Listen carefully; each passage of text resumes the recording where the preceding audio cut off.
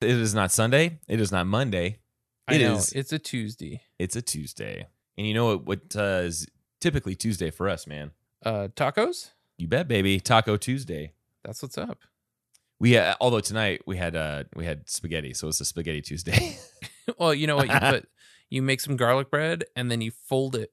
You fold the spaghetti into the garlic bread, and that's like a spaghetti taco. You know what? Right? I haven't folded the bread, but I've definitely I've picked up the garlic bread and eaten it's so good. It's a different texture, but the crunch, the butter, and then also the sauce and it's like harmony. Yeah, of course. Have all of that in there. Can you believe that we used to go every single Tuesday to Don Cuco's? Every single Tuesday when we were younger. Like you and Lindsay? Yeah, with her family. Every single Tuesday. Great. And I tried to That seems like a long drive. Where is there a Don Cuco out by you? Yeah, there is. There's one right in town. Oh, is it not the same Don Cuco then? I think what happened is one of the cooks left and they kept the name. Oh, we talked about this. That's right. Yeah. But it's not related. It's just the same. Like the name's not trademarked, so they just called it exactly. Interesting. Right. Is it just as good? Have you been to the Burbank Don Cuco? I haven't been to the Burbank one. I've been to the one that's actually in Moore Park. Oh, see, I don't know about all these Don Cucos you're talking about. There's so many. I only know the Burbank Don Cuco, and I believe there's a Glendale location. Okay. All right, we should set up a date night where we should Don Cuco out this way. The one that's in town here, they got the big goblets of margarita, so you'd get those. Oh, there you go. But after a while, man, you get just you get I don't know. I think it was just too much Mexican food for me, and I was it was just so much acid reflux. Well, I guess, yeah. And my body was like getting acclimated to having that food on a weekly basis, so I had to change my diet. And I went to the grilled fish tacos. Okay, hey man, that sounds good. Yeah. I mean, they're tasty. Every now and again, though, I would splurge because you'd see everyone else getting the enchiladas. What is it? The Sonora enchilada. They even had a burger. They have a burger there. It's okay. It's all right. It's got like hatch chilies on it or something. Not even. No, it's called the Cuco burger, and it was just a straight up burger. It was just something tells me this is not related to the Burbank Don Cuco. But when I would splurge, just because I like tacos, I think I like the portability of them. I would splurge and get some like red meat tacos, and when I was doing that, though, I always considered it that I was tacos al carbone scoring. I was a little early. Oh, this is Jimmy Pot. Oh, I tried to play it again. Oh well. I had it ready there because I went to last week. We were late. Yeah. This week we were early. Well, because I was like, oh, let me go look at the Don Cuco menu and see if they have the thing. And then I heard you starting to wind it down. I was like, shit, let me get to the soundboard app. All right, locations: Toluca Lake, downtown Burbank, and Simi Valley.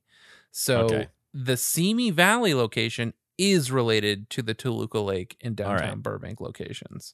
So those ones are related. The one that's in Moore Park is not related. That's the guy that defected, and he's like, like it or not, I'm taking your name. So now let me look and see if there's a burger here. Cuco burger. There's Cuco burger. A hamburger, a cheeseburger, and a Cuco burger, which is it's topped with tomatoes, onions, grilled pineapple, served with French fries and salad. Oh, okay. So you're right. It is a little bit of the more unique than what I thought. I thought it was just because I've never gotten it. I mean, I'll go to a Mexican place. I'll try everything that's on the menu, but not the burger. Yeah. So no reason for us to go to the Burbank one. Which do you prefer then, the Simi Valley or the Moore Park? Oh yeah. The one out there, they don't like it. I think it's not even necessarily the service; it's the food quality out there. Yeah. It's funny you say out there because both Simi Valley and Moore Park are the same to me. Yeah, you're right. Yeah, it's all out there. It's all out west. Exactly. In the boonies. Other housekeeping, I did want to mention that this is episode 138, and I don't anticipate that you know what this is, but is there anything that number reminds you of? 138? No. Yeah. All right, here we go. I'm going to know this song. We are 138. We are 138. We are 138. They're like Dead Kennedys or something? Close. Misfits. Okay. We are 38. That was very high school for me. And if, David, who's the band that had the huge Widow's Peak? Like down to their... that's the Misfits.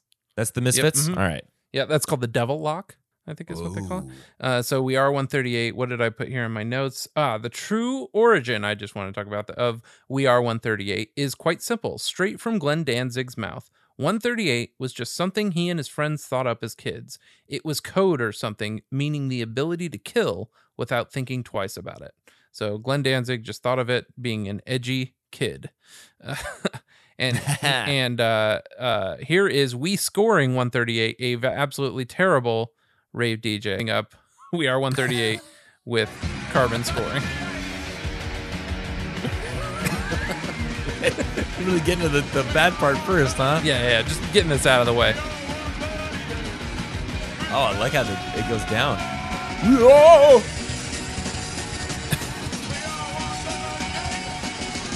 You know what this sounds like? It sounds like when your kid rolls the window down in the back and you start getting that. Yeah. Oh, I pull the dad. I'm like, close that window. Or I crack mine. So that way I was...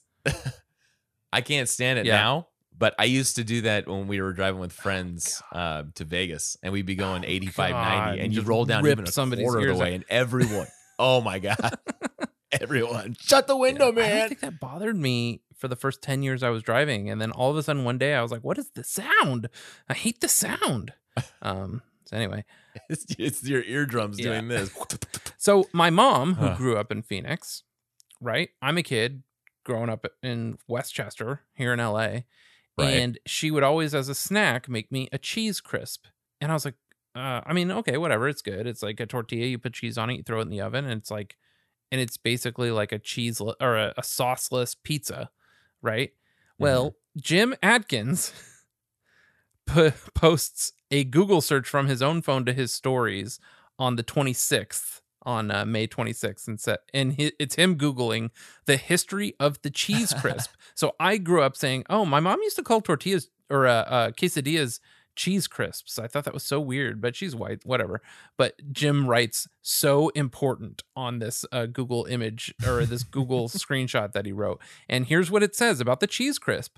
Not much is known about the origins of this appealing appetizer, but on the website Everyday Southwest, the author claims cheese crisps originated in the Tucson area and made its way up to the valley. This popular appetizer is a staple at the Casa Reynoso restaurant in Tempe. So, dude, it's a very Arizona thing, and it's very different than a quesadilla.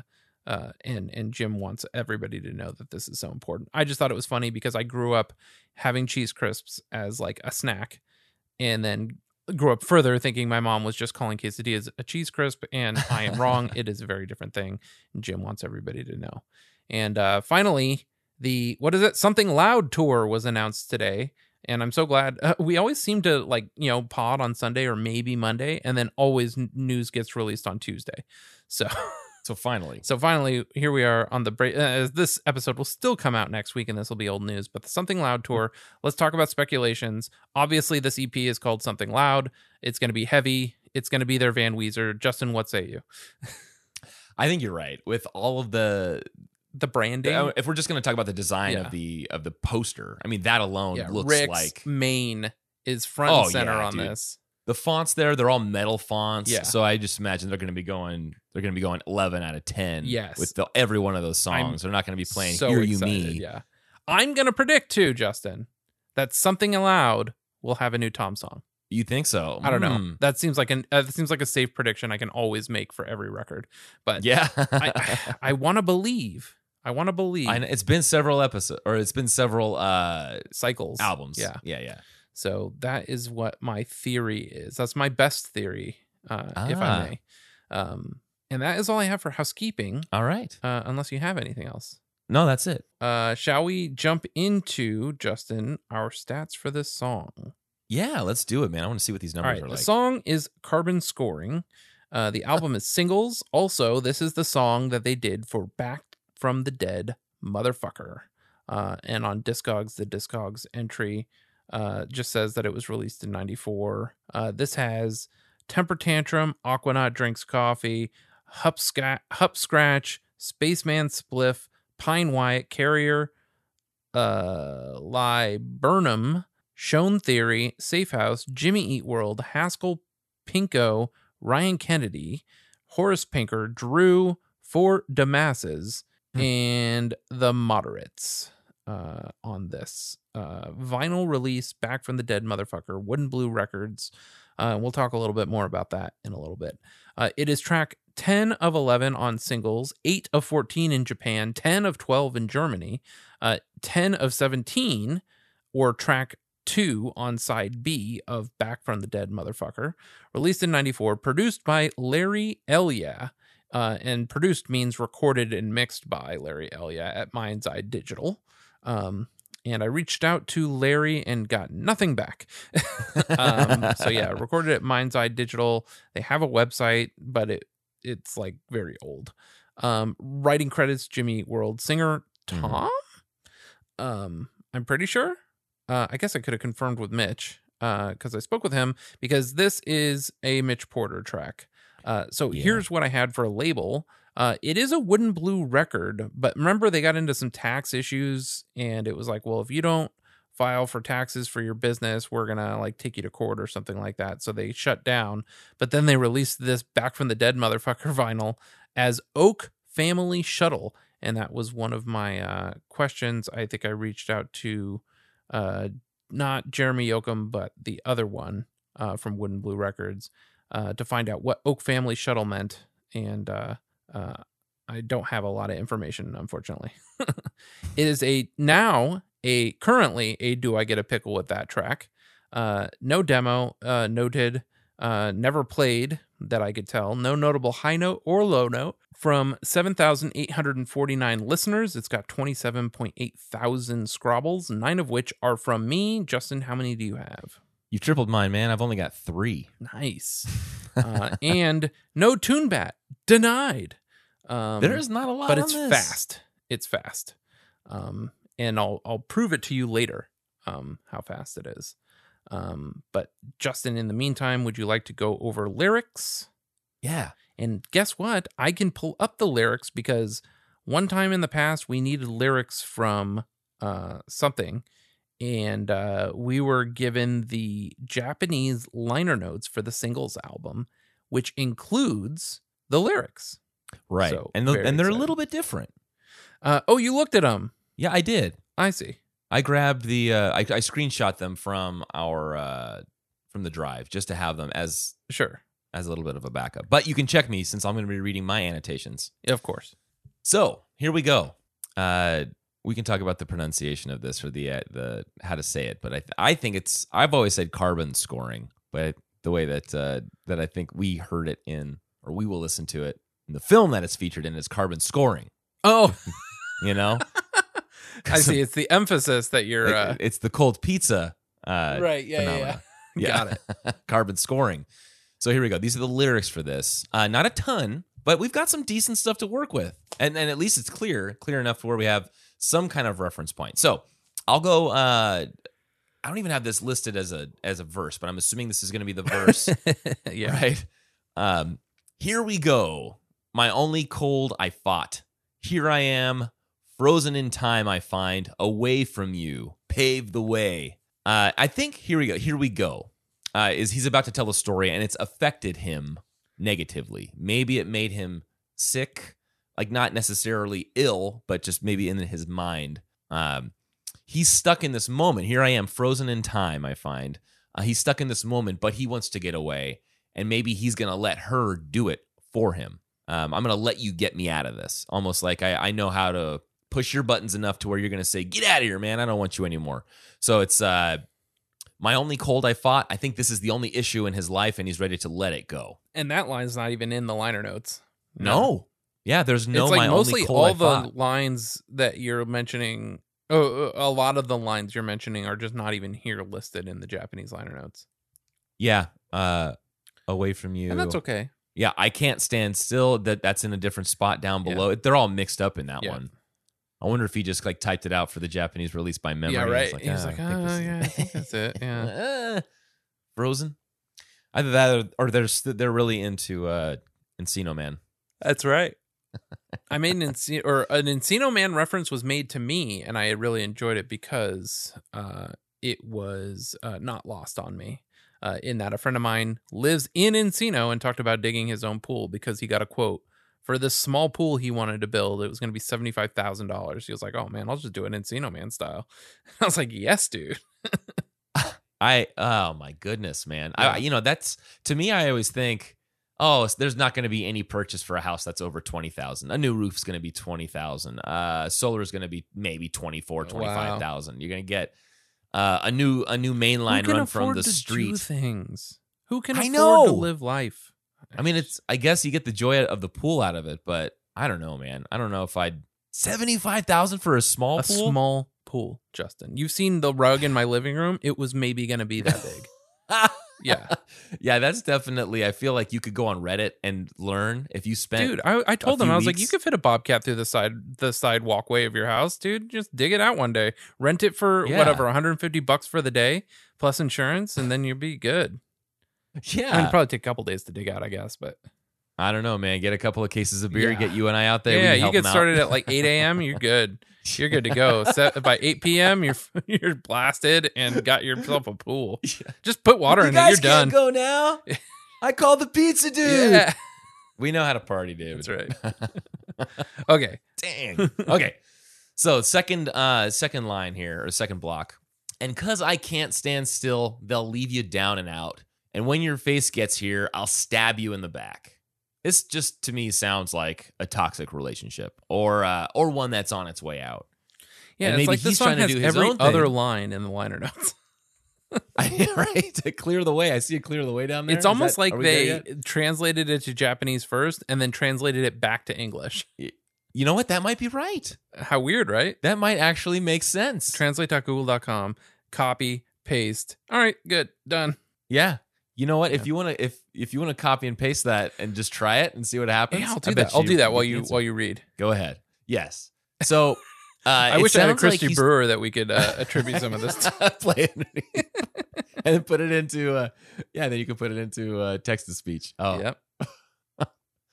so so the second half of this here, maybe he's trying to do his own thing, or even just he's the one that's traipsing around, and when she gets there, he's gonna give it to her straight. Yeah, he is. And when your face gets here, when I see you face to face, I'll stab you in the back.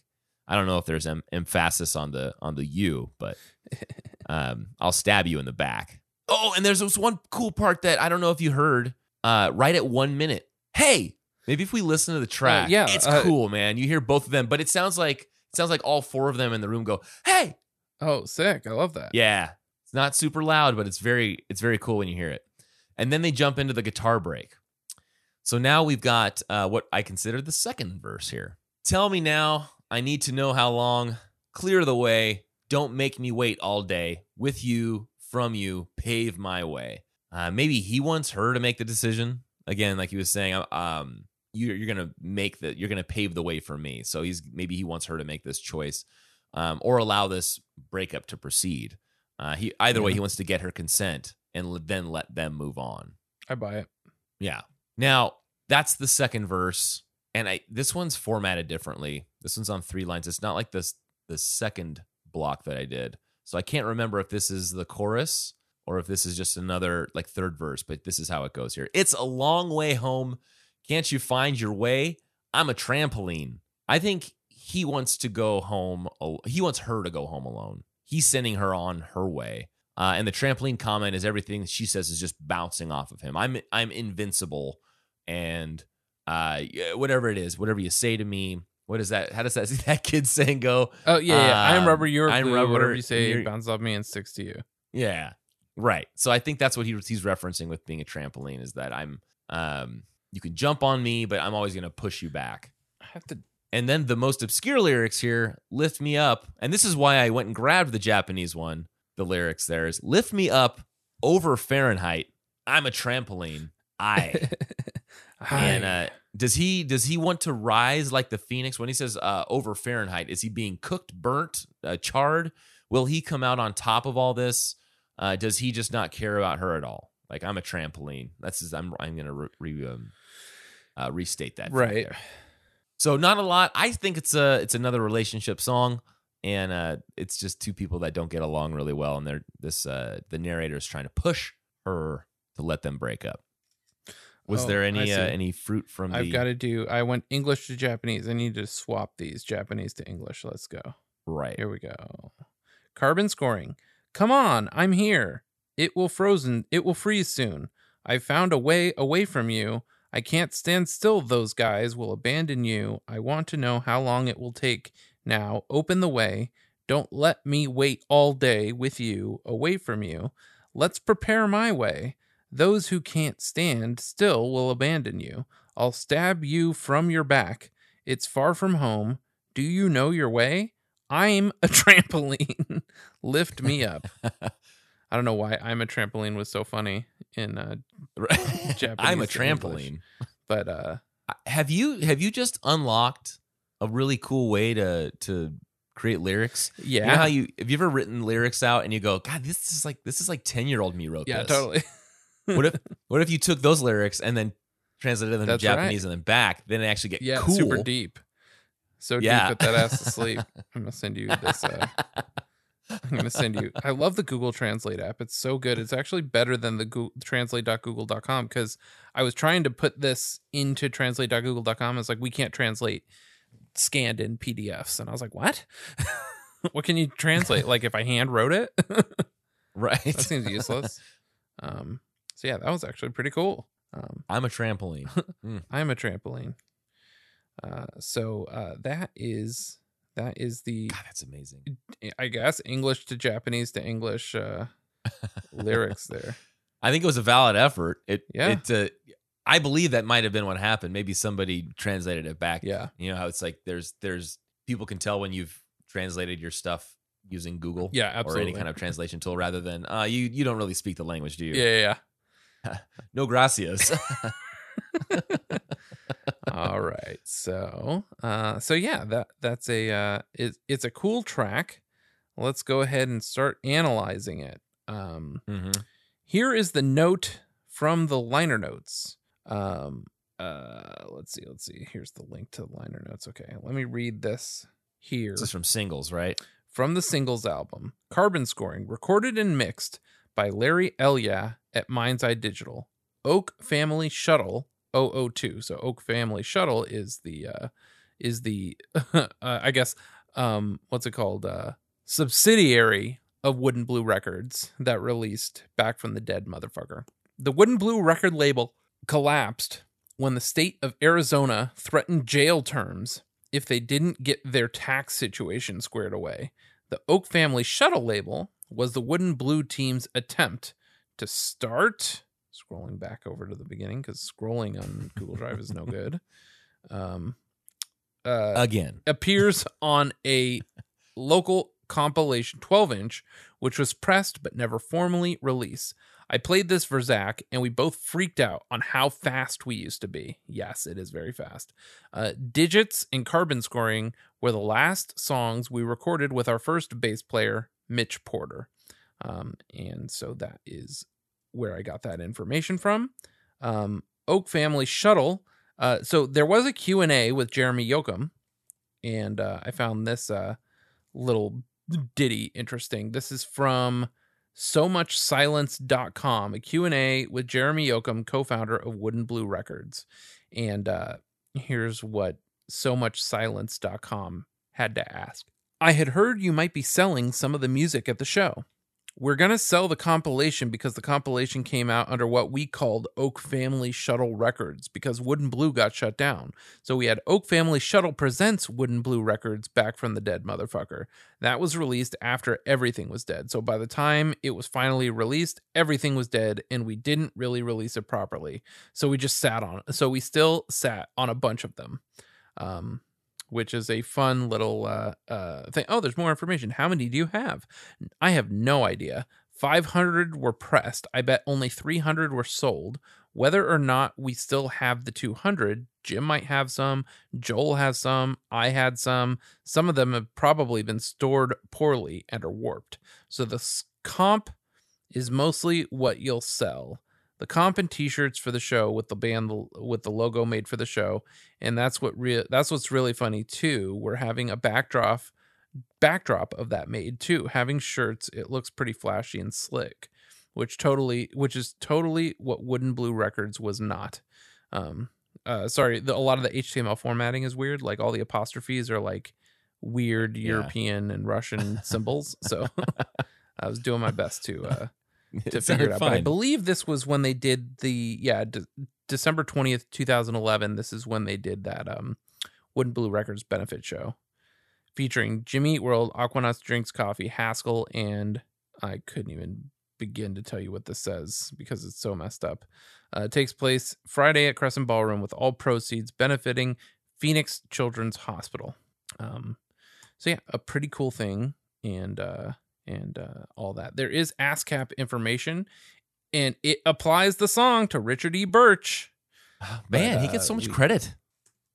I know. I mean, Ricky Birch, I have man. a feeling it's just like, Rick is the machine that is Jimmy Eat World. But I did reach out to our friend Mitch Porter and asked him a little bit about carbon scoring. Specifically, I think I said I assume that it has to do with the scene from Star Wars. And because of that, I gotta play you this. I made a version of the song. Let's actually do this real quick. Remember in the early 2000s? Remember in the early 2000s, it was cool to sample a movie and put that quote in your song. So, of course, I made this.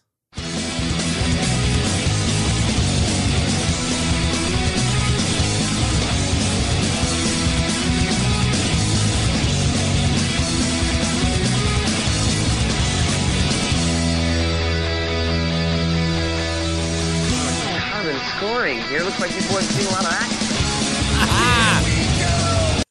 So That's good. so sick, dude. Dude, it works so well, right? It does. So yeah, I sent that to Mitch. He didn't comment directly on that, but I thought he would get a kick out of it. Here's what Mitch had to say. Such a rad song. If I'm not mistaken, that was the last one I recorded, and you are correct. That is exactly what the title refers to, is that scene in Star Wars. But keep in mind, that doesn't mean that's what the song's about. And I said, oh yeah, the singles album says that this and Digits were your last tracks. Were they in the same session with Larry? And Mitch says, no, I think Carbon Scoring was done separate of all that for some weird compilation album we did. I think that's the only album that I don't own that I actually played on. So I kind of feel bad about that a little bit. Digits would have been way earlier. So I found that kind of interesting. That, way earlier. Both songs were probably released in 94. So I mean, like, way earlier is relative, right? Right. So then I send him, and we'll talk about Stitches and Grooves. Stitches and Grooves has some incredible scans of they're not scans of the artwork. I actually would like high-res scans, but on the Jimmy Eat World page, did you happen to look at this, Justin, from Stitches and Grooves at all? No. Check out the image it came with like a zine, the Back from the Dead motherfucker thing. And on the Jimmy Eat World page, the front and center image is of one Mr. Oh, Mitch there he Porter. is. So I sent it to him. I was like, dude, it's funny that you said that you don't own this, because check out the Jimmy Eat World page. It says C score, which is, I guess, what they called carbon scoring. Jimmy Eat World, Tom, Mitch, Jim, Zach. What does that say? Recorded by Larry at Mind's Eye. Tom sings this song, so it is a Tom song. Thank you, Wooden Blue and Bones on this compilation. And thank you, Mitch Porter. So it's interesting that they thanked Mitch Porter specifically, because theoretically he wasn't out of the band until 95, I thought. But maybe it was late 94. But yeah, you got the Industry for Outer Space P.O. Box stamp on there, and then just the word bye. Mm-hmm. And I'm pretty sure that's Jim's serial killer handwriting there. Yeah, it looks very familiar. Yeah. But yeah, pretty cool that the picture of the band is of Mitch Porter playing a jazz bass. Yeah, it's sick. And look at those pants, man. Those are Man, those are Jinkos, oh, baby. for sure. Yeah, those are pipes. I mean, maybe not, but those are definitely pipes. Oh man. So yeah, it was fun chatting with Mitch about it a little bit, and he says, "Wow, look at the front! Look at me, front and center." And I sent him also the liner notes from the thing, and I told him we got to get you a copy of this thing. And what does he say here? Oh, he shared this with me, which was really sad. In other Jimmy Eat Pod news, did you see they shut down the Circle K that Bill and Ted's Excellent Adventure was filmed at in Tempe? And I said, oh no, that's terrible news. And so there's a great video of a bunch of fans visiting the Circle K. Here, I'll play a little bit of the audio. Played a pivotal role in the movie Bill and Ted's Excellent Adventure. It's closing, so tonight a special send-off. Our Christine Stanwood live near Southern and Hardy, and Christine fans kind of taking it all in tonight. All right. Yeah, you could feel it in the atmosphere, too. It was a special screening of the 80s cult classic film. 90s. It was shown on part of the late Circle 80s, K, yeah. where part of the film was actually shot. A lot of fans had a lot to say about this gas station. Okay, so I'm going to skip past the fans because I want you to hear the end part. And there's another screening happening tonight at 10:45. I heard people are going to be excellent to each other. Reporting in Tempe, Christine Stanwood, ABC 15, Arizona. Well, we now know what your weekend plans are, Christine. Okay, so sorry, I didn't go. I went back a little too far, but they hinted at it toward the end. She's never seen the movie. Oh my goodness. So I tweeted at her to see if she had finished the movie, and she liked the tweet, but she did not respond. Because she said she was going to watch it that weekend, which means that she was definitely not going to watch it. So I wanted to hold her to. Strange things are afoot at the Circle K. Yeah. People tell me that they're going to be excellent to each other. She don't know. So before I hijack this, did you find anything interesting? I've got like another few things I wanted to go talk about ahead and continue. Let me see if there's anything else. I just had. I do have the quote, but did you go to I love this, the Wookieepedia, just to get the full? No, I did not. I might have gone to Wookieepedia to confirm that. I was like, I'm pretty sure this is a Star Wars reference. Right. And yeah, you're right. So it's just a little bit more beyond what we heard Luke Skywalker saying, but it says the quote here. Oh yeah, and I didn't play the clean clip here. Let me actually play that real quick. I played it in context with the thing, but here's the one little line here. A lot of carbon scoring here. Looks like you boys have seen a lot of action. So he's cleaning C3. He's cleaning R2D2 after he and Uncle Owen bought 3PO and R2D2 from the Jawas. The Jawas. Yeah. Anyway, go ahead, please. Oh, it's a very, very brief mention here. It just says carbon scoring was a type of burned residue mark left by low-grade gas on the plating of droids and starships. After their experience escaping from the Tantive 4 and venturing through the Junlin wastes, both C-3PO and R2-D2 had a lot of carbon scoring, something Luke Skywalker noted when he examined them. That's right. So I'll get back to that a little bit because I got actually here. Let's do it right now. 10 minutes into this podcast that I found on SoundCloud. This podcast was published 2 months ago. Big T and Lil T, a Star Wars podcast, Carbon Scoring, episode 95. Let me jump to 10 minutes in here. Oh, Resistance X-Wings? Part of the ship falls apart, and so they have to get it back to space worthiness, I guess. He mentions carbon scoring, which I love. That's obviously a nod. A lot of carbon scoring. That is something that we see with R2-D2 and Luke all the way back from A New Hope. We also, Peli mentions this to Mando and Mandalorian, so it's a nice little touch, and now it's here. It's in Resistance, or it was in Resistance, and now Mandalorian, because we're watching it out of order. But that's okay. It's all good. Carbon soaring is awesome. I love that. I love that little thing that they mentioned there. So we have a mission at Tatooine. Now, so yeah, that's a little bit. I listened to all the way up to. I was like, well, he called the episode Carbon Scoring. He's got to talk about it at some point, and that was where I found it 10 minutes in. And that's Big T, Little T, a Star Wars podcast. But really, it's just that one dude talking the whole time. Yeah. Now, do you want to real quick? Since I uploaded the, I sort of fibbed. It wasn't the full on FLAC. I converted the FLAC to the Of course, the highest. yeah. Like I even highest noticed quality. that, like when you after you had told me that, I realized that the version that I have in my iTunes I ripped it from the CD. It's in pretty high res, but for some reason I was Yeah. really lazy when I made my Star Wars version of the song, and I just ripped the YouTube version. And yeah, it sounds like really shitty. Yeah, right. Yeah. So yeah, but let's listen to this clean copy. Okay, here we go. It's only 2.5 minutes.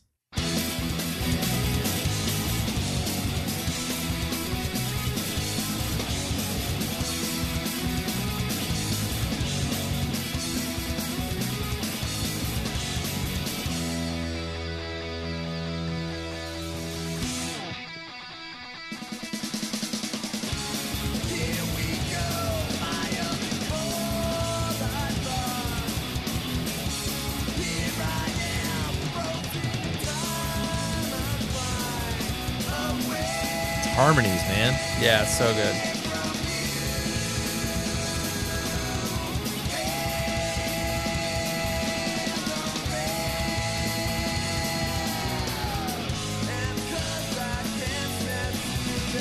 There's some of those guitar harmonies.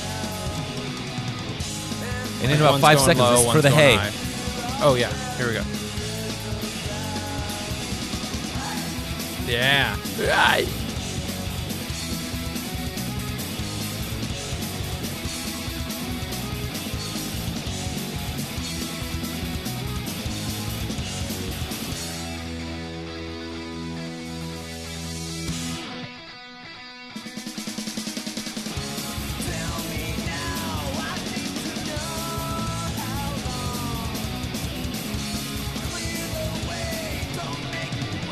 It took me a long time to realize that the first turn right here, everything drops out except for the drums for the roll. And then they do the all out. Oh, I hear you saying. I didn't notice the first time I listened.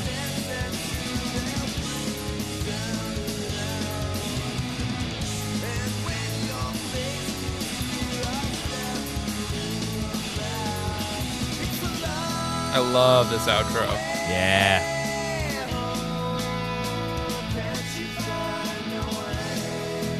Sounds a little bit like Blink to me. Oh, maybe that's why I love it. Yeah. Wait till later. I got a gift for you.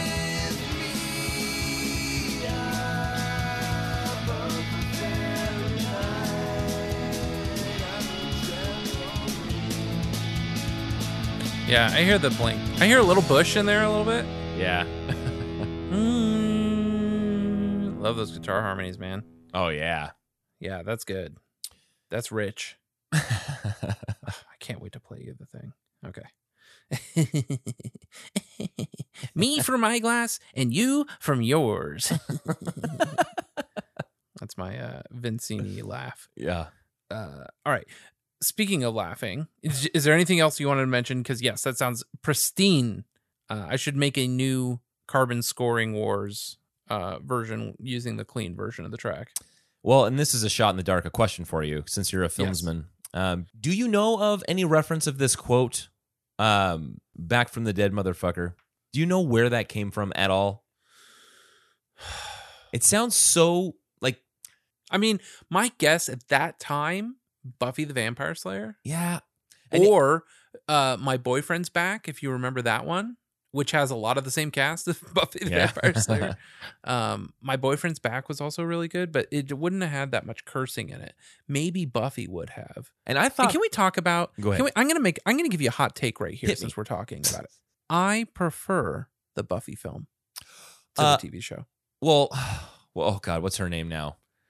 Well, Christy Swanson She's is a beautiful. little problematic these days, and I do prefer, yeah, I don't know. I love Sarah Michelle Gellar. I prefer Christy Swanson's Buffy. I agree. I'm gonna agree. I like that hot take. I like that. Nice. I like your comment. I that the love movie's Luke better. Perry. I love Paul Rubens. I like I can't think of the actor that plays the big baddie, but he's not small potatoes. David Arquette. Let's see. Oh, there's David Arquette in Yeah. there too. Yeah. yeah, I love the Buffy film. And when they did the TV show, I was like, that was the first time that I was like, I did the fan backlash thing. I was like, what? No, you can't do that. You can't recast Buffy. I was like, well, Christy Swanson better be in it, and she wasn't. And I enjoy the Buffy TV show, but I prefer the film. Yeah, I think it was good. It's Anyway. very much. I think the Buffy TV show for me was like Dawson's Creek and One Tree Hill was for certain generations, where Sure, yeah. you could enjoy it for what it was, and I think it had a good storyline. But I preferred the movie too. Yeah. So I'm looking online to see where else this would be from. This line. Oh, this looks like maybe an Army of Dark, like a Dawn of the Dead, not a Dawn of the Dead, the Evil Dead. Like maybe it could have been in the Evil Dead.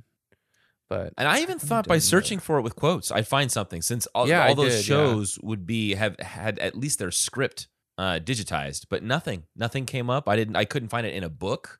It did come up. It did come up as a quote from GTA 5. White male, overweight. Grand Theft Auto 5, Dead Man Walking, Michael in Body Bag, Wake Up, Back from the Dead. The Motherfucker. fat deposits on his hips and abdomen suggest a fondness for bleeder burgers. See? Oh, Jesus! God, back from the dead, motherfucker! Well, I guess that's where it's from. Yeah, I mean, but not, and it that's can't the be only other because thing. Grand Theft Auto 5. Even but- when I subtracted GTA from it, I still couldn't find Oh, anything. good So I didn't call, know yeah. if you knew in the back of your head what it was from. No, I think like let me look up Back from the Dead Motherfucker Buffy. Nothing. Back from the Dead Motherfucker Evil Dead. Yellow Wolf. Cowboy. Yeah, and then same thing. I put in minus Yella too. Interesting. No, unfortunately I Okay. don't. You know what? 484J Pod. If anyone out there, Thank anyone you, out there yeah. knows. Did you search Back from the Dead Motherfucker on IMDb? Well, I did not. See, I'm there's searching something it from now. 2014. Ned, Ned Luke as Michael Townley DeSanta. Yeah, that's the one we just. Oh, Grand Theft Auto. Yeah. I see. Okay, yeah, that's the only thing that comes up on IMDb. Now let me do 2 words. Let's see if that comes up with anything. That doesn't come up with anything on IMDb. Tales from the Hood. What you saying? We dead, motherfucker? If we dead, then what we doing in the funeral home with your crazy ass? That's really good, David. But that was 95. Yeah, Tales from the Hood was 95. Tales from the Hood. Man, Yeah. I think I had to really ask my mom nicely to rent that one. Yeah, I don't think she realized what I got myself into. Yeah, right. All right, yeah, man. I don't. That's a bummer. I'd ask Jeremy, but I mean, like, it very much is like the record label is dead. We back from the dead, motherfucker. But then by the time they got the record press, they were very much still dead, motherfucker. Oh man. So, but that's a good question. I wish it were more succinct. Yeah. So, I had quoted the Stitches and Grooves post, but it's too good. It's this dude rips apart this vinyl. Really? And so what I wanted to do, let's actually do our patented, let's read an article on the podcast, but let's go back and forth All right. because it's long enough to be too long for a monologue, but too good not to read. So I'll start the first paragraph and you can jump in at the second. Perfect. All right. March 11th, 2011, posted by Stitches and Grooves. Various artists, Wood and Blue Records, Back from the Dead, motherfucker, with a asterisk on the U. Let me start off by saying this is hands down the worst packaging I've ever seen for any record in my collection or otherwise. To be honest, I knew very little of this comp prior to winning it on eBay. I only knew it featured a Jimmy Eat World song and pre-Jimmy Eat World bands on it that Jim Adkins was in. Had I known the packaging was so shitty, I wouldn't even have contemplated bidding on the auction, even though my Jimmy Eat World collection would be incomplete without it. Even for DIY releases, this comp takes the cake. If you happen to bake cakes with horse Jesus. manure. Before I get into the specifics of why this is the worst release I've ever seen, let's get down to some pressing info. Only 200 copies of this comp were pressed. It's long out of print and was released in the early 90s by a label out of Arizona, Wood and Blue Records. This Jimmy Eat World carbon scoring song can only be found on this comp. The jacket, and I use that term as loosely as possible, is just a plain stock white jacket that companies use to print real jackets. Not only that, the ones I bought to store some test presses I have are thicker and of better quality. And I knew beforehand that the blank stock jackets I ordered solely to store test presses that came with no jacket were cheap all the way around. So that tells you the poor quality of the jacket used for this comp. A real release that was sold to fans.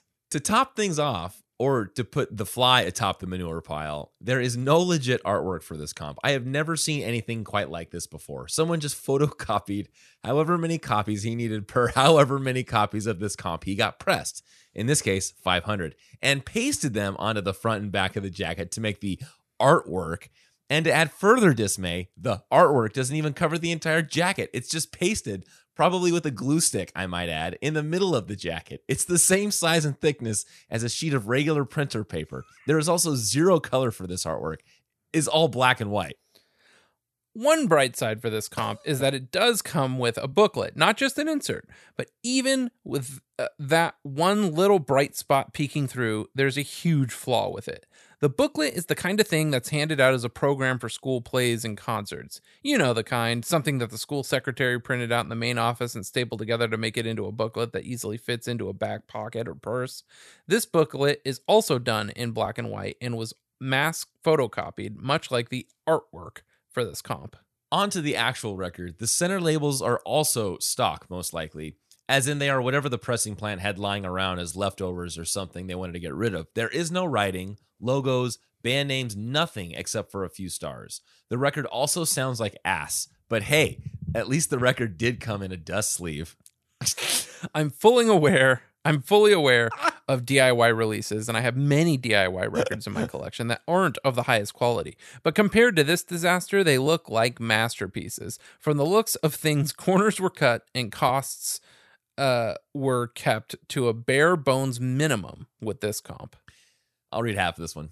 The final icing on this steam manure pile that is now 10 stories high is the moron who is still selling this comp on eBay doesn't know how to ship LPs properly, as my copy showed up with the biggest, longest seam split I have ever seen. It stretches the entire length of the bottom of the jacket. So essentially there are two openings where I could take the record out. Amazingly, the bottom corner held together. Otherwise, the jacket would just be a giant flap that opened up like a misfolded pizza box. I expected some damage to the record when I saw how it was shipped, just sandwiched between two pieces of cardboard taped together, but nothing that severe. When I contacted the seller to display my displeasure with his horrendous shipping job and to explain to him how to properly ship records so the next fellow who buys something from him doesn't have the same thing happen to them, I was met with a meager response. Kind of like a shrug of the shoulders. He definitely didn't heed my advice. Well, instructions really, but did ask if I wanted a replacement jacket or a refund. I responded, whichever was easiest for you, and a few minutes later I was issued a full refund. No more questions asked or exchanged messages. From that, I took that he's fully aware that he ships records poorly and doesn't care about it, nor does he care about his reputation because he told me not to leave negative or neutral feedback and didn't even give me a legit official refund. He just sent me the total cost as a direct PayPal payment. So eBay wouldn't have any record he had to give a refund. I won't mention the seller's name, but he's the only person selling this comp on eBay and has been selling copies for about a month now. So be warned about how he ships things. On one hand, I got the record for free, but my copy's jacket is still completely jacked up, and I'm still less than impressed with the release as a whole. Personally, I would be embarrassed if I ever released something like this or had any sort of hand in the project at any point. A burnt CDR with the band's name and title written on it would have been better, because that way you know the band isn't trying to do something fancy or pass it off as a legit release. And then we have some great artwork photos, I guess. I don't know who this is a photo of. Something wooden blue. Can you make out what this says? On which one? This is the second page. I sold my soul to Wooden Blue. I sold my soul? Oh, to Wooden Blue. Okay. So that's a photo of some guy in a rehearsal space with an Ampeg little mini stack behind him. Oh man, the word power is written on his forearm there. That's about. It could be a little questionable. And then there's some artwork here. Aquanaut drinks coffee. and all this Spaceman Sliff, Save House. We'll talk about Yeah. some of these side project bands and stuff, but I couldn't let that that Stitches and Grooves thing go. It was too good not to read on the pod. Worst packaging ever. Yeah, Basically.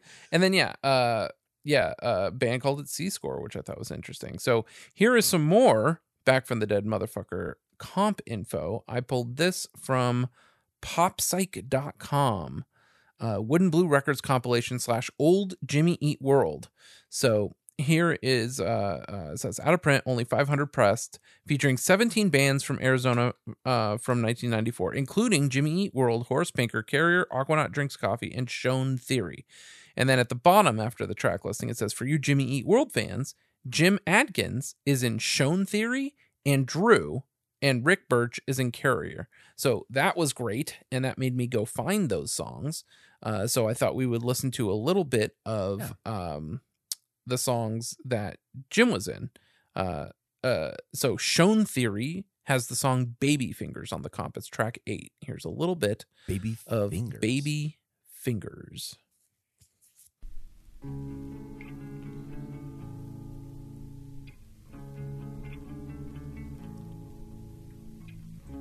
And I believe it's an instrumental track. I definitely hear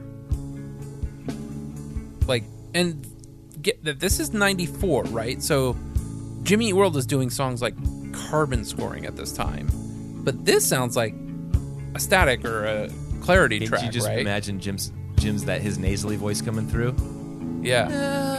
Yeah, man. Exactly. I think it's the pause here. Yeah. So this is like proto Clarity Jimmy or proto Static Jimmy Eat World. Not really sure what the bass player's doing.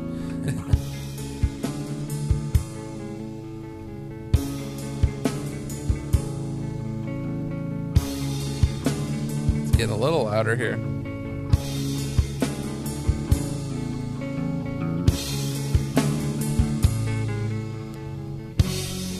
Oh, snap.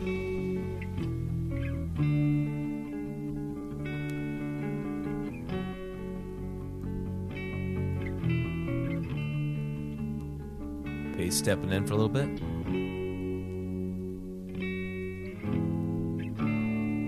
Oh, yeah. Those are the guitar harmonies.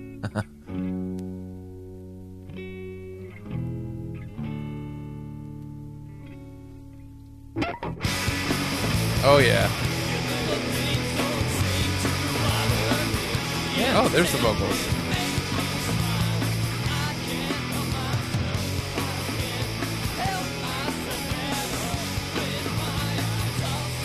Let's hear where it goes. Like, the bridge might land here if they have one. So let's see. Oh, yeah.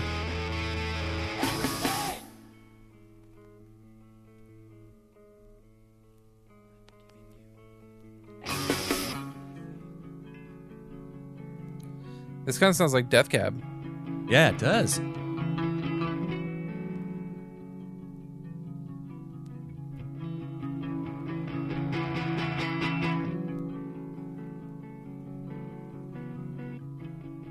Cool. So, cool track, Baby Fingers by Shown Theory.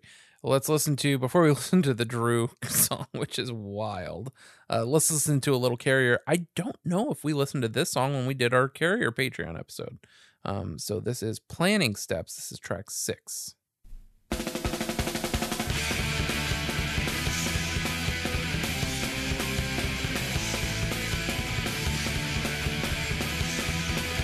Makes you want to go skate. Oh, totally.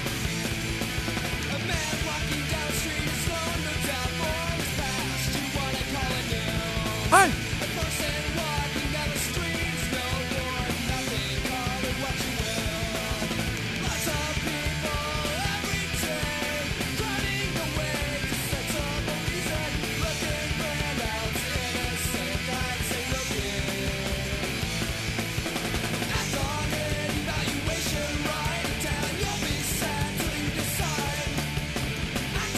I hope Rick is doing the backup vocals here.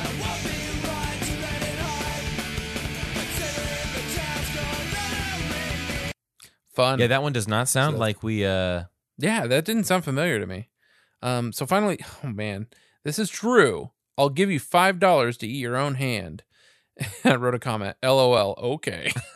So here is track 15. I'll give you $5 to eat your own hand. I'm going to go ahead and turn the volume down a little bit here.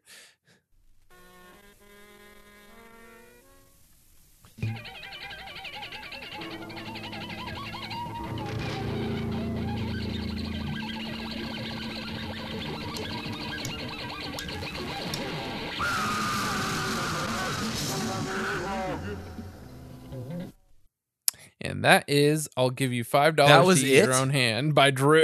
That was it. That was Drew. Oh man, was it. Drew. What Yeah, else man. did Drew do? Drew probably opened for the Locust. Or Drew, something.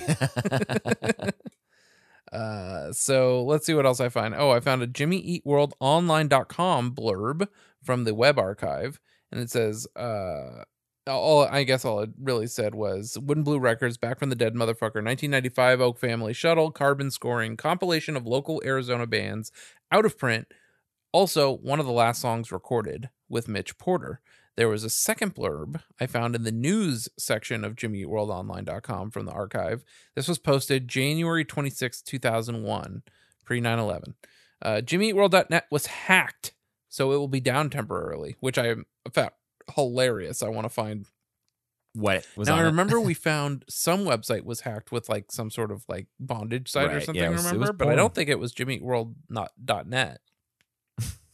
But anyway, it says, check this out. Any info leading to the arrest and prosecution for whoever did it will be generously rewarded with cash and or other super rare Jimmy Eat World stuff, like a pair of Jim's undies, the 12-inch comp Back from the Dead Motherfucker, 200 on black, featuring Carbon Scoring, and Jim and Rick's old bands Drew and Shown Theory, amongst other goodies. Tour news. Jimmy Eat World will be playing the Roxy in LA on the 25th of February. Tickets go on sale here, Ticketmaster. So yeah, some fun things. Oh, and then I found another one, December 18th, 2000, a blurb. I don't know if any of you have noticed, but there's some information on the official Jimmy Eat World site that's incorrect. Like some of the lyrics to Static Prevails, and also the Oak Family Shuttle compilation was not the first releases Jimmy Eat World. Carbon Scoring, which appeared on that compilation, was actually one of the last things to be recorded with the first bassist Mitch Porter, which would be somewhere between 95 and 96. We'll try to be as precise as we can here. Ha! Well, I, Justin, will be at Nita's Hideaway show. See you there. So yeah, there it is from December 18th, 2000. Where were you December 18th, 2000? December 18th in 2000. I had not graduated high school. I was at home. Same, yep. I was in 10th grade. Who knows what I was doing? Probably a play. Sideband Land. Why do I have Sideband Land open? Oh, I think I went back into this document to see about what other bands like were Drew or Shown Theory mentioned in the old Jimmy Eat World, their archived website history of the band. And no, they weren't necessarily here.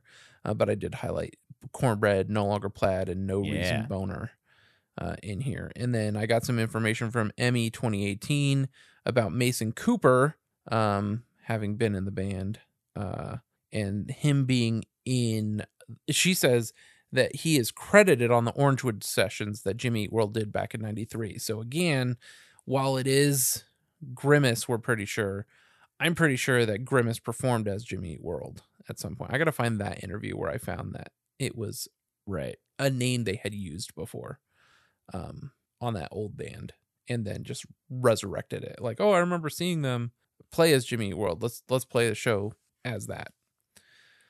So I had that.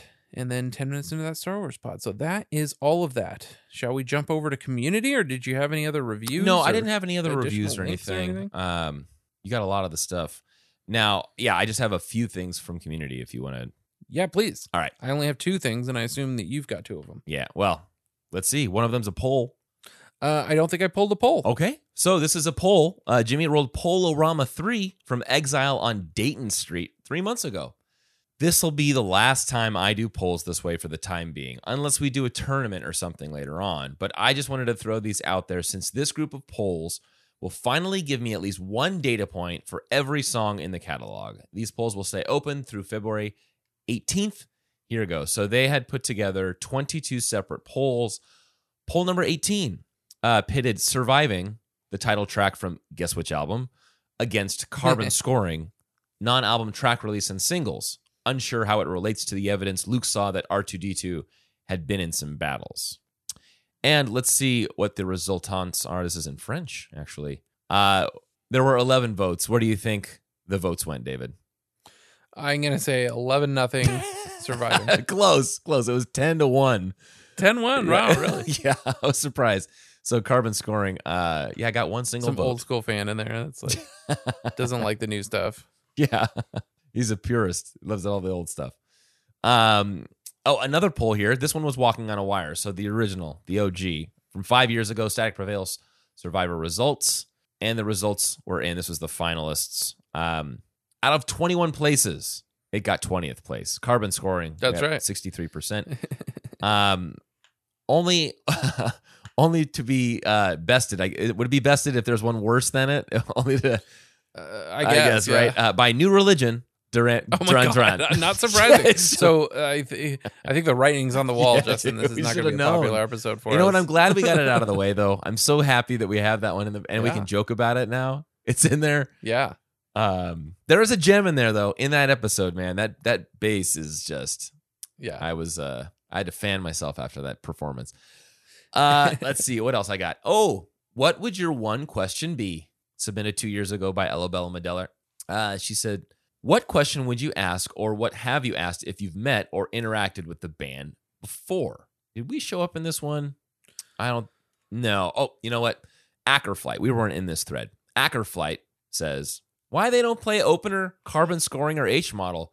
Those were my fave Jew songs when I was a teenager. I had the pleasure to meet them in backstage one time, but I was excited and forgot to ask them. And then, that's off topic, etc. You know what? I think we found out who that one vote for Carbon Scoring was in the poll. Yeah, there it is. Yeah. So that was the only mention of it in that thread. And the last one was, I think we've referenced this one a couple of times since we've done singles. This was Mr. Penguin 465 from a year ago. Anyone know what this is? And it's a picture of the cover of singles. And unfortunately, from Deleted, I like their little response here. Straight out of Phoenix, boys. It's one of the straight out of Phoenix. It's one of the great loves of my life. Highlights include Opener, though I think the Emo Diaries version is better. Carbon Scoring, H Model, and one of their best covers, Spangle. Throw out your arms. God, there's a lot of our favorites in here. Metallic Cunt shows up. Sergeant Donut's in here. Jimmy Eat Pod. This post made me spin it again. Oops, this might be my favorite Jimmy Eat World record. They're still great, but man, this takes me back to a time. Yeah, everyone in here. I keep forgetting. I mean, I don't keep forgetting, but I remember mentioning to you, I was like, I don't know, man. I guess I see like Star Wars imagery in the lyrics, and I'm looking at the lyrics again. Here I am, frozen in time. Well, Han Solo was frozen in carbonite in Empire. Because I can't stand still, they'll leave you down and out. I don't know. That could be that could refer to any Star Wars thing. Sure. And when your face gets here, I'll stab you in the back. That could be Darth Vader to Obi-Wan Kenobi. It could be, any face off there. Tell me now, I need to know how long. Clear the way. Don't make me wait all day. With you, from you, pave my way. So, I guess nothing specific there. There was something I also thought was like between Leia and somebody. I mean, could with you, from you, pave my way be like going to the Force? Like, let the Force guide me to the light side. But yeah, like Mitch said, it's not necessarily what the song That's what he says. About. But still. Then what did he say? It would be. He probably just shrugged his shoulders. And I don't know. No, he didn't say. All right, fair enough. So yeah, and then that's all I have for community as well. Wasn't a lot. The survivors. No JT O'Donnell. No Shoutbox on Last FM. Other versions. Okay, so I played you Carbon Scoring Wars. I found this guy, Aaron Jasinski. Did you see this guy? Aaron Jasinski does not sound familiar now. All right, Aaron Jasinski on Bandcamp has a song called Carbon Scoring from Simple Things Part 2. And here is what Carbon Scoring sounds like.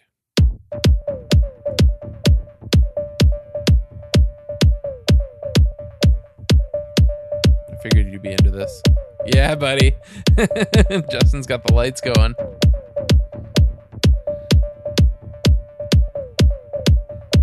The waveforms are very satisfying to look at.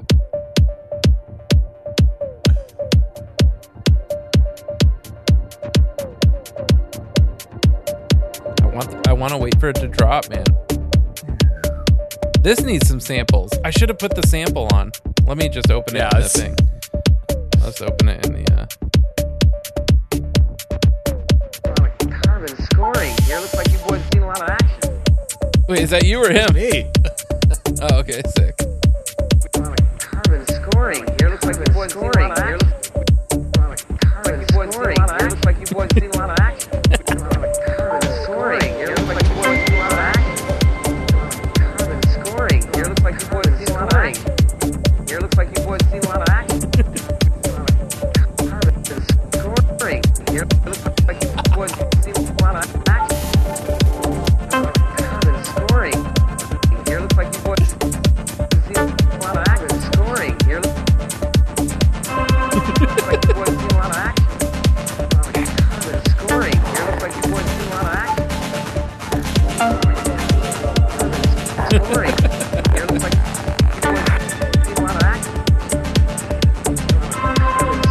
we could do this all day. It's so good. I have a feeling that needs to be up on the old soundboard. I think you're right. Put them up there, man. Scoring here. Looks like you boys have seen a lot of action. Yeah, buddy. Here. Carbon Scoring here. Looks like you boys have seen a lot of action. I'm gonna add that to the soundboard here. Run that through the MP3. I'm gonna have a small little cover here. Oh, that's good. That's rich. That's now canon. Jimmy Pod canon. Yeah.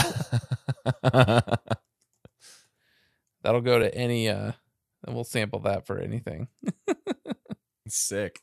I kind of like this red and blue thing I got going on here. Yeah, man. I got this one on blue and this one on red. It makes this purple thing. It makes me feel like M83. Yeah. Very JMJ of you. Oh yeah.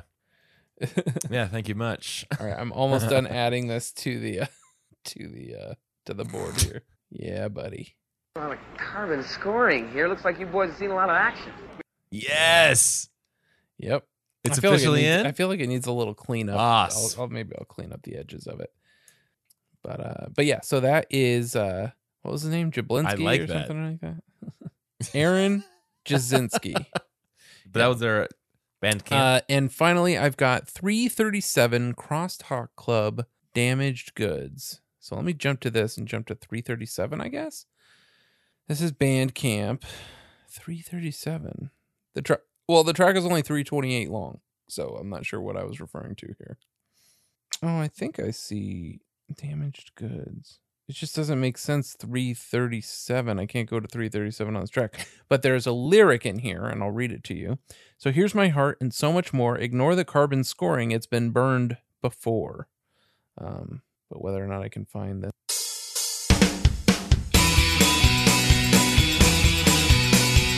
Let's jump to 237 just in case. All right.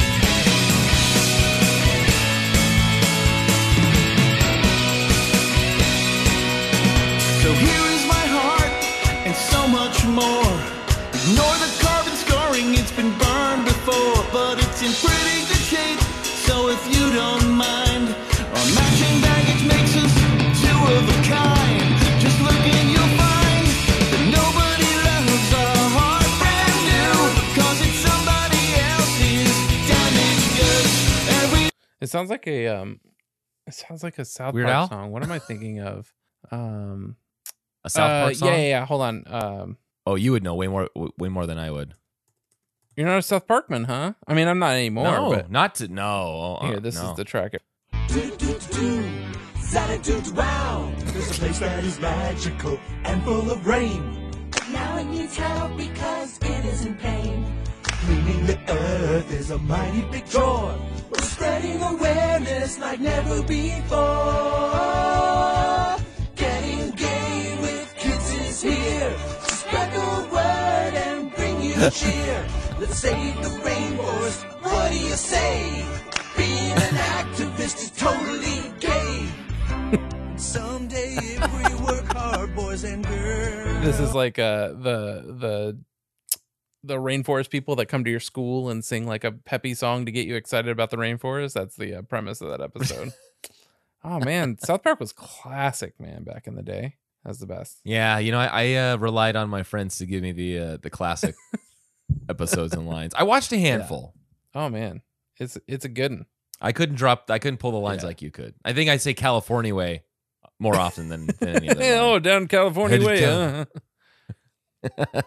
All right, I've got one cover that's really a play along, and I've got a rave DJ. Which do you want to hear?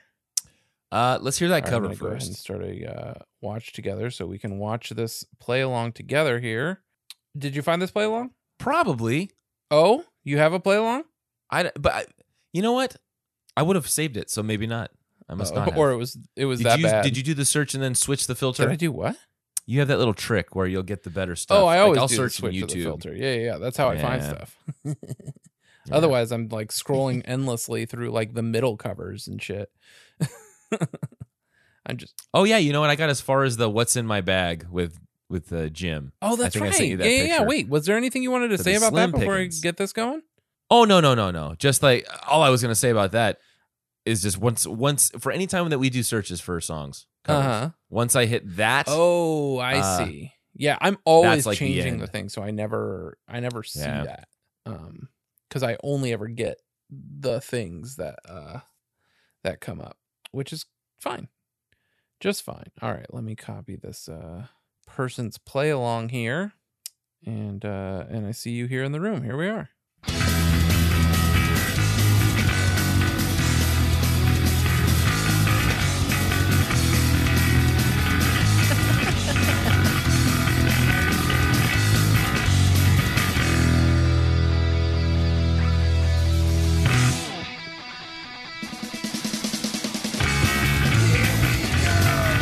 Dang, David. Yeah, buddy.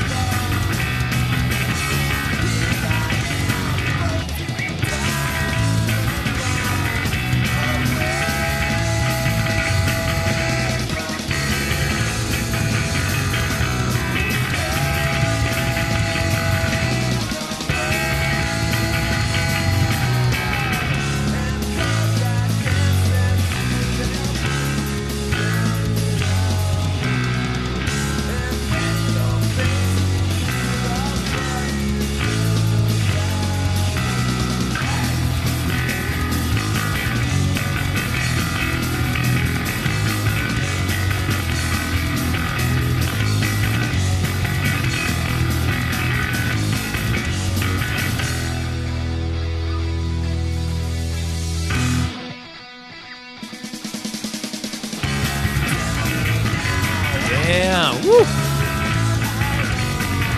I took some liberties.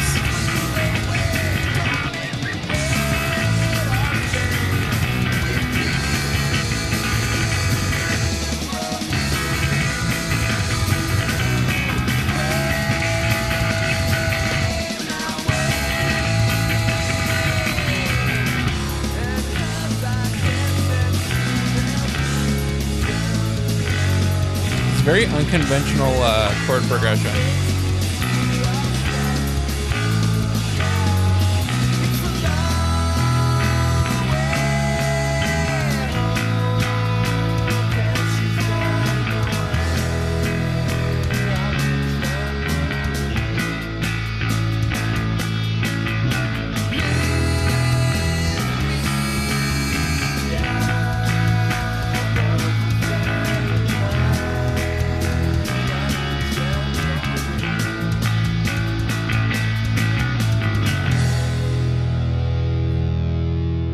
Great job, David.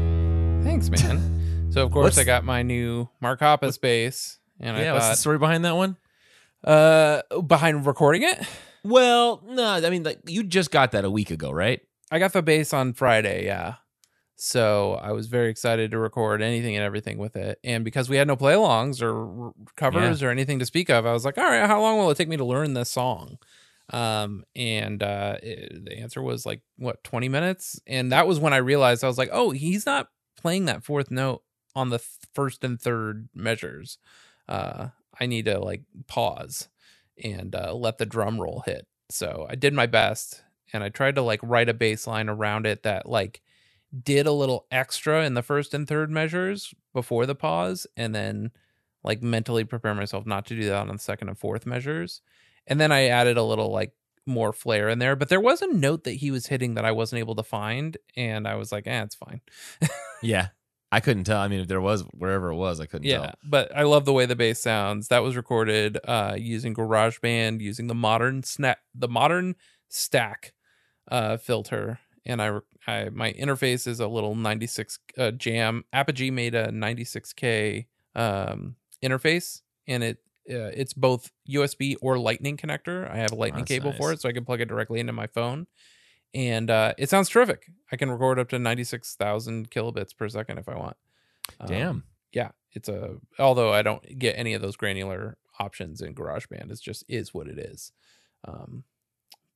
Yeah, I went ahead and played along with the song, and then exported that and synced it up with my video. And I wish I like had put actual clothes on, but the kids were napping. And I didn't want to. It was very punk rock of you, actually. Yeah, I am wearing my Sadie Hawkins Pod. It was Reliant K. We are Reliant K fans. Patreon t-shirt, yeah. And yeah, so there it is. I did a cover. And that's going to be the best thing. Yeah, coming out of these rave DJs, because you already played your masterpiece at the beginning. Oh, that was one of them. I have another. Okay, yeah. At least you remember what yours is. I think I do these so long ago that the names... I did start making a note on the link to say like where I got the track, because sometimes I forget, man. Even looking at the name doesn't help. Both of these I've forgotten. You know what? Scorbin. Yeah, mine used singles instead of, because I had originally created the file on YouTube as Carbon Scoring Singles. We learned the hard way. Yep. And so it pulled singles, and then I changed it. But what happens is Rave DJ must just save whatever it was originally titled as. So I've got one called Big Singles. Want to listen to Big Singles? Yeah, what'd you make? Here's Big Singles. I think they're both trash. Let's see. Oh, no, I take that back. This is a good one. Oh, yeah.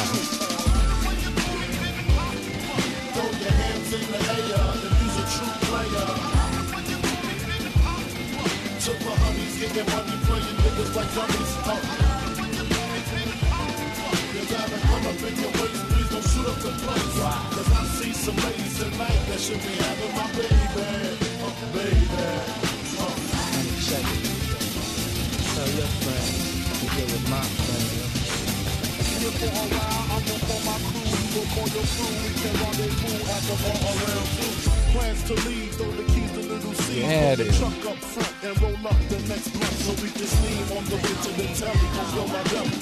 It worked better first time I listened to it. Yeah, it's not bad. I don't hate it. Yeah, I'm not mad at it. How did you come to that? I don't know. I was like, I want something with a hip hop beat that maybe is slow enough to where it could, I don't know, work with it. Right. Like, is it exactly half the tempo or something? It didn't work out like that.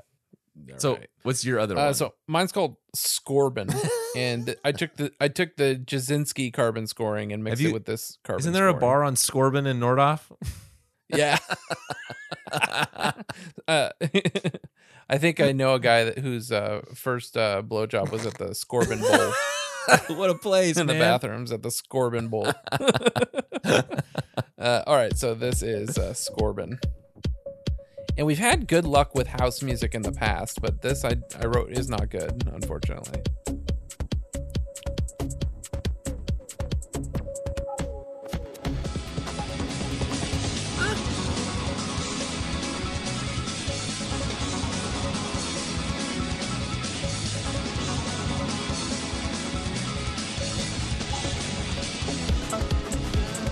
I mean, they're just like it's just playing two songs at the same time.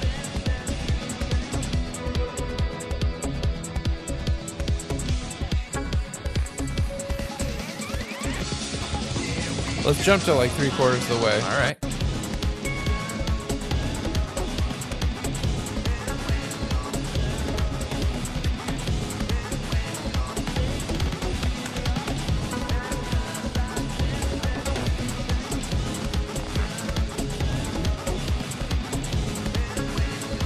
This sort of works. Yeah.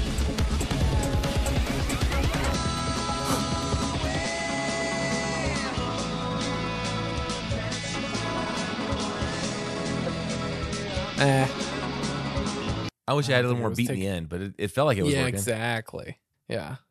Anyway, Justin, what are your final thoughts on the song Carbon Scoring? I like it. It's fast. It whomps you, man. It just slaps you right in the face. It runs by you and slaps you in the face. I really like it. I'm glad that we got to listen to it in its entirety at the high quality. I think my favorite part of this song is the hey. I love that. That whole it's almost like a chanting hey. Yeah, it's a good track, man. I like it. What about you? Yeah. I became intimately involved with the song in that I learned how to play it. So that was fun. And it's a really interesting chord progression. It's not like your standard what was it? It was C sharp, D, or I want to say G flat, but is that right? What's the second fret on the E string? It'd probably be the G flat. G flat to C flat, I guess. But that's like what C flat is B sharp, right? Is that what it is? Well, yeah, we're kind of mixing them so up. Yeah, now, it's 4-5-2-2 is what it is. But yeah, it's like a really interesting chord progression. So that was fun. Playing it that fast was tough. Now I'm very out of practice. I mean, I played some Blink songs too, and I just don't have the chops to play cleanly that fast right now.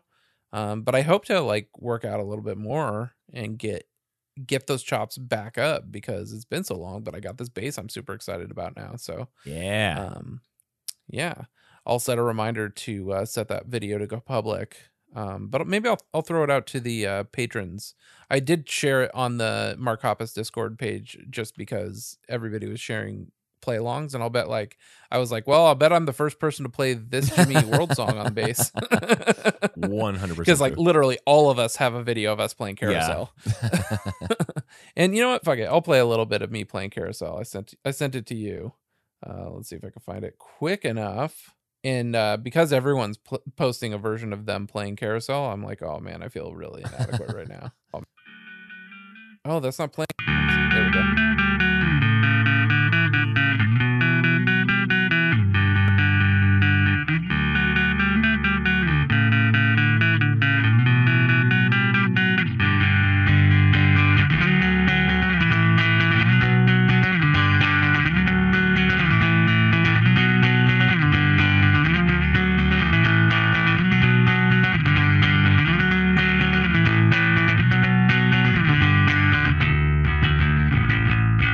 I love how this bass sounds, man.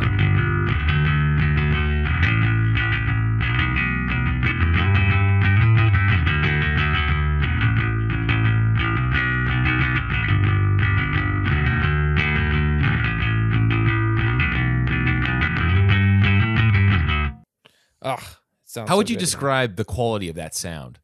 like a piano. Yeah, that's how I describe it. And somebody else had commented, because I guess I commented on Alan Corona, who makes basses down in San Diego. He was actually like tasked by Mark to go up to Dylan Anderson's house in Burbank and kind of QC most of the basses, just to make sure that everything looked good and felt good coming from the factory. And Alan, he grew up in Mexico, never could afford a Mark Hoppus bass, so ended up teaching himself how to make basses. And he's like basically a luthier in his own time now. Like in his time off work, he works for Apple. He builds basses and teaches other people to build basses, and they look incredible, Justin. Yeah. So much so that he and another Discord member, who's an artist, a graphic designer in, I don't know where David lives, but collaborated and made a bass for Mark that Alan got to Mark, and Mark has recorded a new Blink song with that bass. Sick. Played it for Alan. Yeah, it's wild, dude. It's wild. It's so cool. But yeah, I almost, if Mark hadn't released this bass, I was going to buy a bass from Alan, but it was going to be like astronomically expensive. Yeah. But it's handmade. Right. So, I mean, he literally goes to Home Depot, buys the wood, cuts it, sands it, paints it, intonates it. He gets the necks. He doesn't build the necks. The necks he buys from All Parts, and then the pickups, pick guards, volume knob, jacks, all that stuff is All Parts stuff. But yeah, it's great. Like I'll probably own an Alan Corona bass at some point. Although he's had some carpal tunnel or hand issues, and the prognosis is like you're just gonna have to learn to live with it, and you probably won't be able to build basses anymore. But which is kind of a bummer. But my goal is to get a bass from him sooner or later. Anyway, all that is to say, I made a comment from the pod account on his video where he did a tone test between the different configurations of Mark's basses, including the new one. And I was like, they all sound like pianos, so that's okay in my book. And somebody was like, that's like the perfect, they said, somebody commented in Alan's video that it sounded like a piano, and that's the perfect summation of what that sounds like. And I was like, oh, thanks, that was me. I've been saying that for years. What's fitting. And yeah, I absolutely love the sound of his basses. So, and like I said, I mean, obviously it's a little bit of the build of the bass, and it's a little bit of the signal flow, right? And so I use the modern stack for that sound that you heard right there in GarageBand. But Alan has like a really sick signal flow that he runs through, like kind of like a sound emulator and a small bass head, and it sounds incredible. So I just don't want to own all that gear anymore. Yeah, I don't blame you, man. I basically want to be like I just want like basically Axe Effects and make it sound like what I want it to sound like. So anyway, yeah, there it is. Carbon scoring. And if you end up buying a droid and it's got some carbon scoring, make sure you be excellent to each other. And party on, dudes! Rest in peace to the Circle K.